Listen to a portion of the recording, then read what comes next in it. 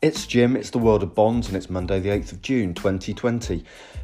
Massive rally in risk assets, big sell-off in bonds last week. So the 10-year US Treasury yield over the week was up 24 basis points. On Friday alone, crossover, the measure of high yield in Europe, was 33 basis points tighter, and CDX high yield, measure of US high yield, was over 2 points higher on the day. The reason for that we'll come on to, basically very, very strong jobs data and some better data overall compared to expectations in the market over the week as a whole. But now we're left with US 10 years at 90 basis points, Japanese 10-year government bonds at 4, UK gilts at 35 and German bunds at minus 29 basis points. And in the world of credit, the spread over government bonds for investment grade in US dollars is 146 and for high yield 551.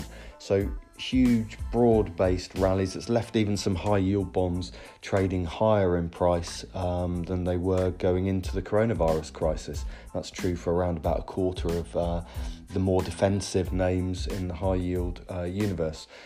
So what drove Friday's big rallies? Well, you will have seen probably the jobs numbers coming out of the US. This is the most watched economic indicator for bond markets and has been for years.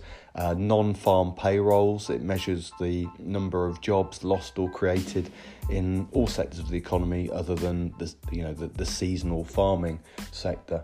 And in May, quite startlingly, the economy created 2.5 million new jobs. It puts it in full-blown recovery mode from the worst that we'd expected.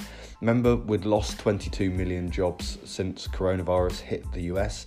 The unemployment rate going into Friday was nearly 15%, and the market was expecting that to go up to nearly 19%. In fact, given that 2.5 million jobs were created, the unemployment rate fell to 13%.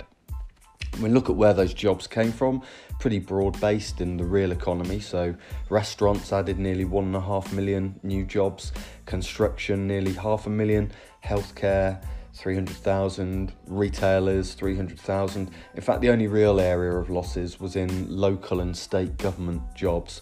Under quite a lot of budgetary pressure, they lost around about 500,000 jobs from local bureaucracy effectively. So this looks like a V-shaped recovery. We've been talking about what the shape of the recovery will be. It looks V-shaped.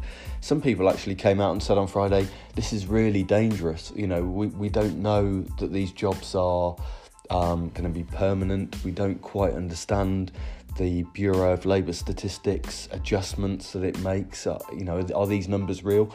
I think the numbers probably are real. They're certainly, not telling you anything other than the fact that we are in a stronger rebound. We haven't seen the big surge in coronavirus cases outside of New York City that people perhaps feared.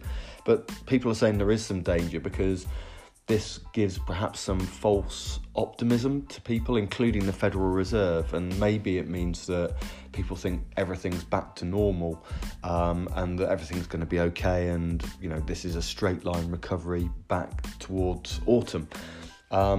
If you don't believe that's the case, and I think that we can't be 100% sure this is going to be a V-shaped recovery at this stage, then it does make the likelihood of Fed action slightly lower, and indeed government action in terms of fiscal and other policy responses. So the Fed meet on Wednesday this week.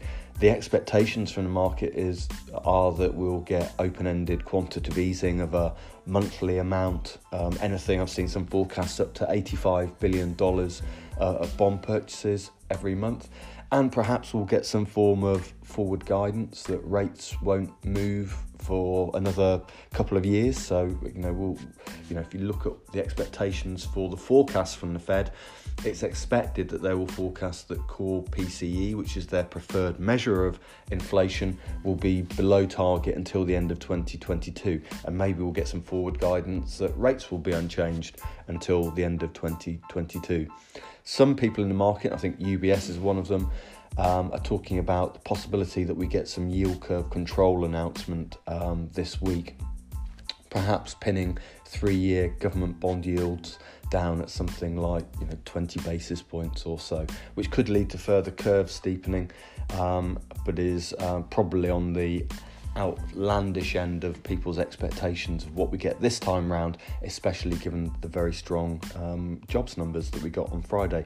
So good news for the global economy, but we're not out of the woods yet.